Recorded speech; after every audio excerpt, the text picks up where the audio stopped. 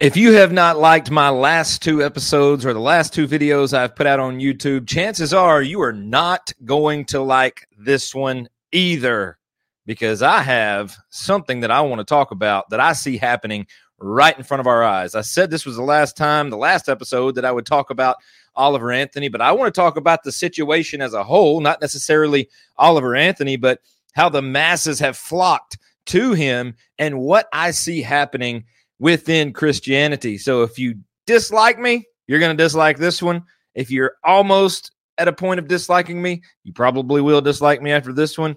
Some of you maybe even will find yourself agreeing with me. Who knows? Either way, Doctrine Matters Podcast starts right now.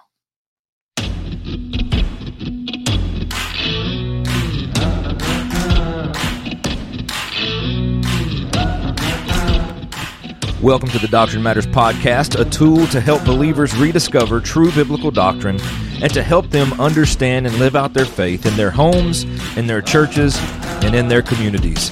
Thank you for listening to this episode. Let's get right to it.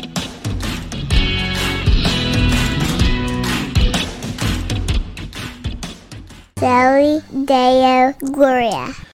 Well, welcome everybody to this episode of the Doctrine Matters Podcast. I am glad you're here. I'm glad you're watching. I'm glad you're listening.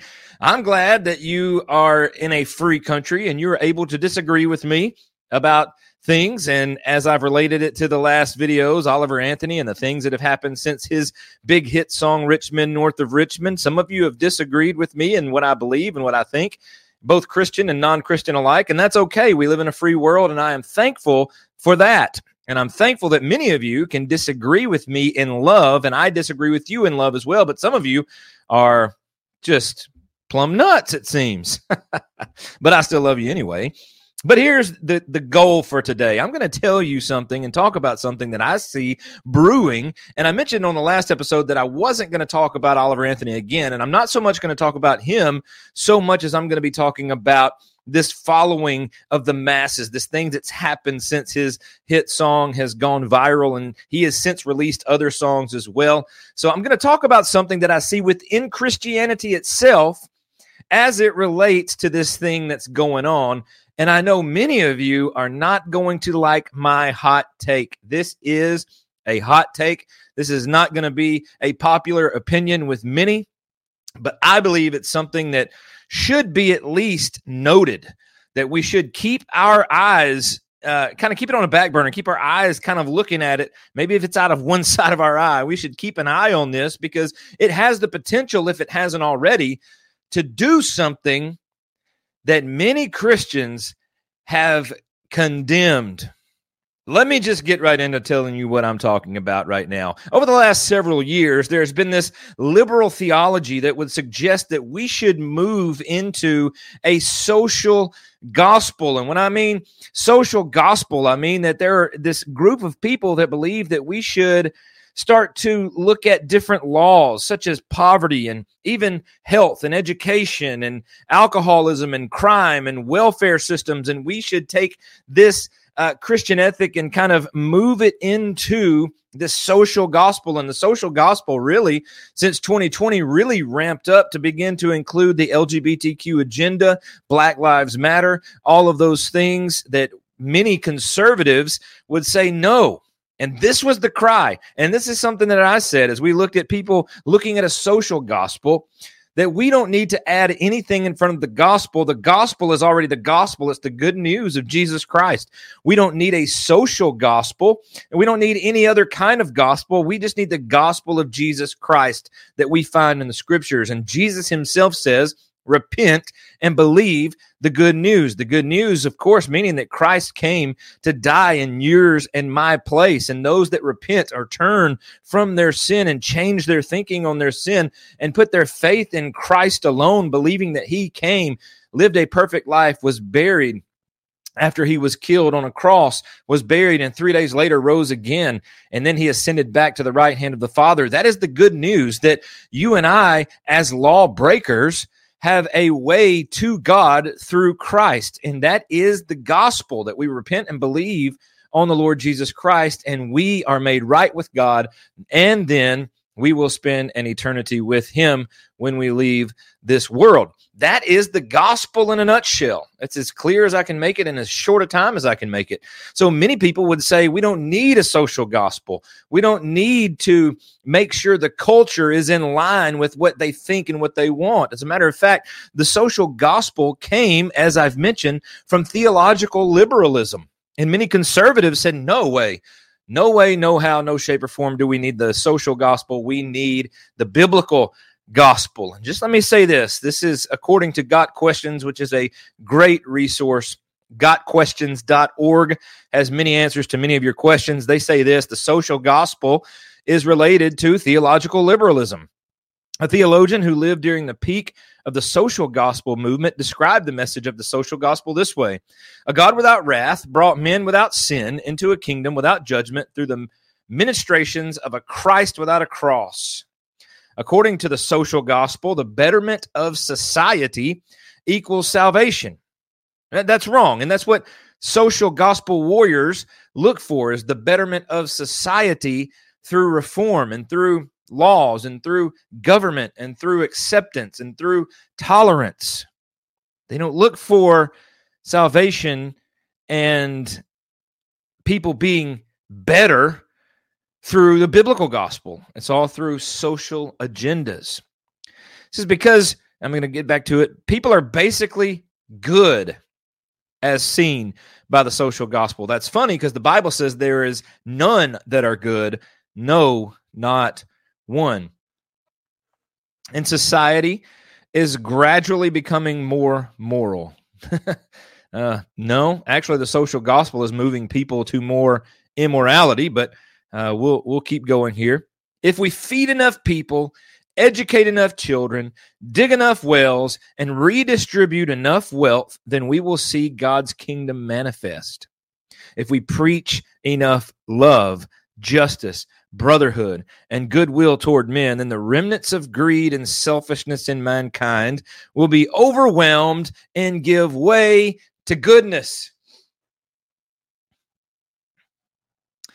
Let me read this last line again and listen to it carefully. If we feed enough people, educate enough children, dig enough wells, and redistribute enough wealth, then we will see God's kingdom manifest.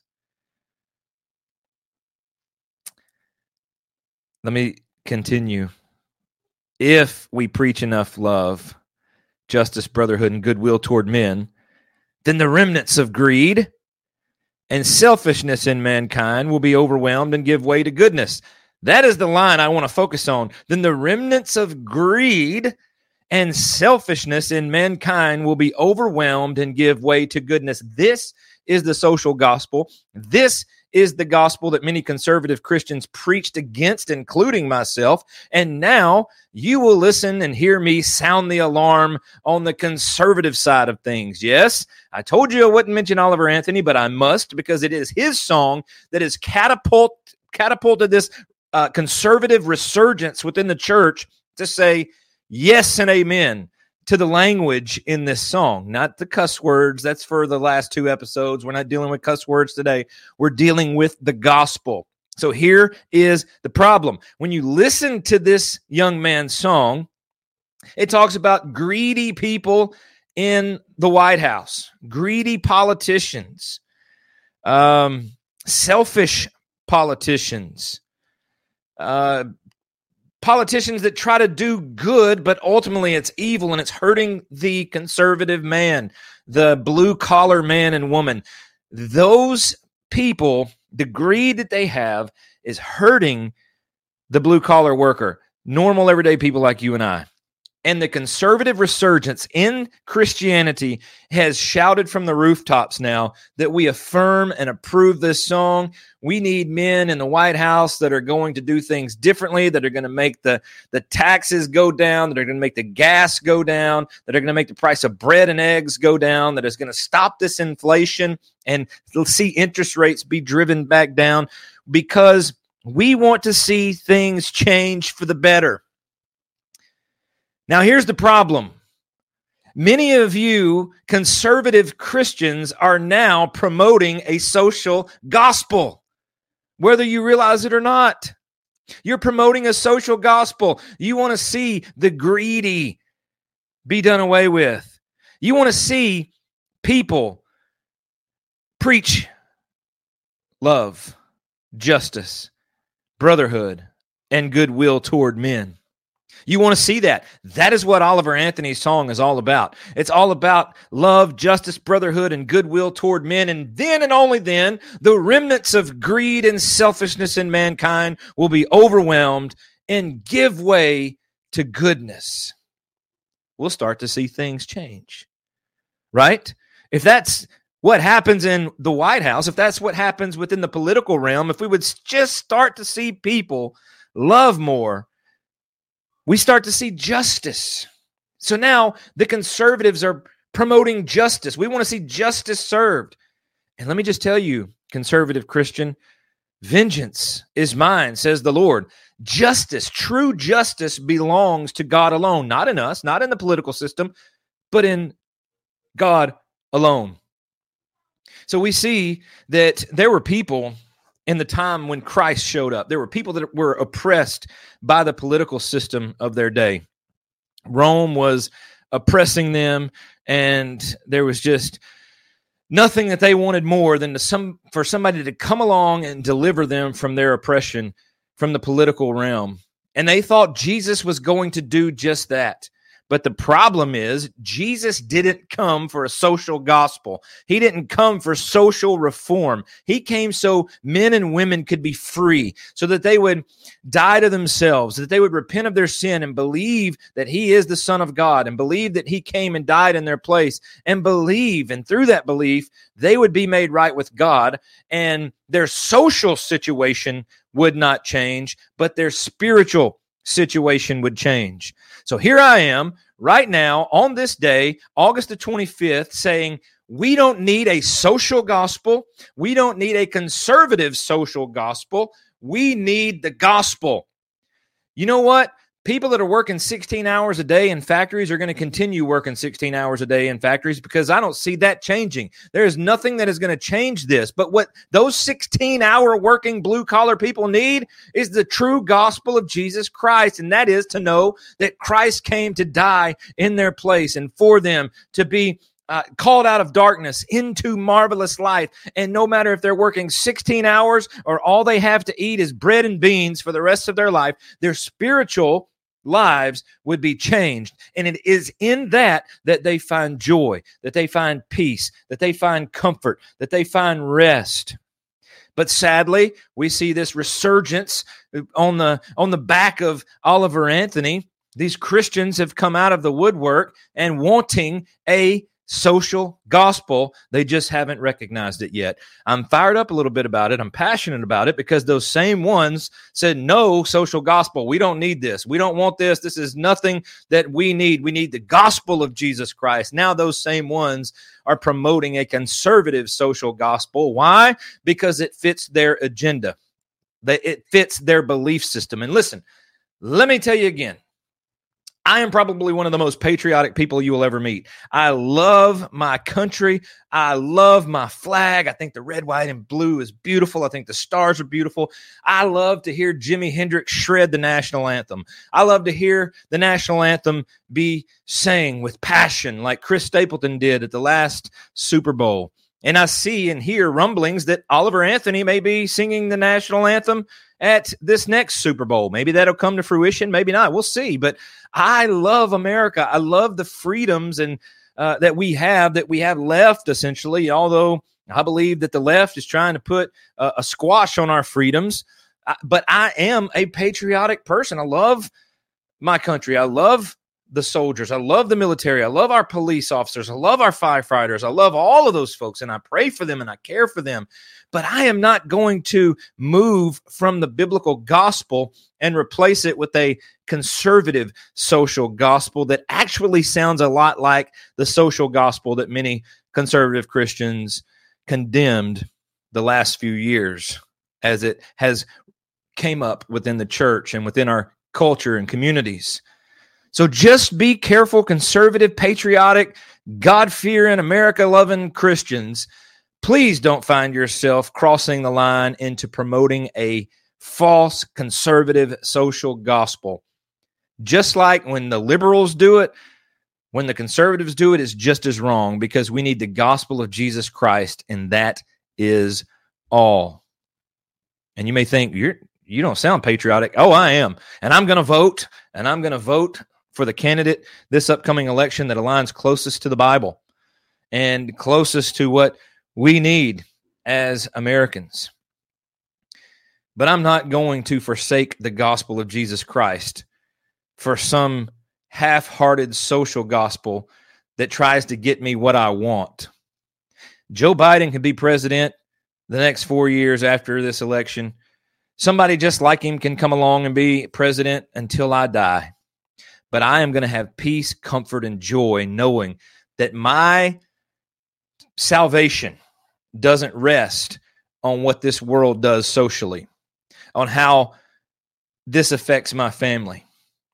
This is my joy, my strength lies in Christ alone, who has saved me. And that's what I'm going to rely on. When I look in the scriptures, I see Paul. He's known little, he's known much, but in all things, he's been content. And that's what I'm going to be, regardless of who's in the White House, regardless of what politicians are running things and voting for things. I'm going to be content in the Lord, because he will take care of mine and my family's needs. If we're living under a cardboard box 10 years from now, guess what? That cardboard box is going to shield us from the sun when it's hot. That cardboard box may shield us a little while from the rain when it falls. But God's protecting us and providing for us. And even if we lose our lives in this country to some liberal thug that just thinks he can take it, then here's what I say. To live is Christ, to die is gain. So let's think clearly. Let's think biblically. What are we promoting? Are we going to honor and hold up the Bible, the Word of God, as the truth and the standard of the Christian life? And really, as A.W. Tozer says, there is no Christian life and secular life. It all belongs to God. So this is the absolute truth in all of life for anybody, whether believer or unbeliever. Are we going to hold this up and value this and treasure this as the standard? Or are we going to try to move the goalpost to fit our narratives? Be careful, conservatives. I'm on your side, but I don't want to get outside the bounds of Scripture waiting for a social reform when Christ has already came and he's already died. He's already been buried. He's already risen. He's already ascended. And my faith has been placed in Christ alone. I am content regardless of who's in the White House. I thank God for his son, Jesus Christ. And I'm going to continue to promote the gospel of Jesus Christ that we find in the pages of Scripture. Not a social gospel, not a conservative social gospel, but the gospel of Jesus Christ, the only gospel we need. My goal in this, and even in the last two videos, is not to dogpile or condemn, but to help us think clearly, help us think biblically, and help us respond according to the word and not by what we think in our emotions. So be careful, conservative Christians. Please don't find yourself outside the bounds of Scripture. It's the gospel and nothing else. I hope that I've challenged your thinking. I hope that I haven't made you just completely dislike me. Hopefully we can find common ground. But I'm sure that many of you will comment, and I hope so. I love engaging with you, whether it's good, whether it's bad, or whether you're indifferent. I love engaging with people that are listening. So continue to send those comments. Let me know what you think. I could be way wrong. I could be way right. I could be right somewhere in the middle. Who knows? But I know what I'm seeing, and I'm fearing that conservatives are starting to drift to politics and social statuses and social reform instead of trying to reform this country with the gospel alone, the gospel of Jesus Christ, that is the power to save. Thank you for listening. Thank you for watching. Thank you for bearing with me while I rant for a few minutes. I hope you have a great rest of your day, great weekend, and God bless.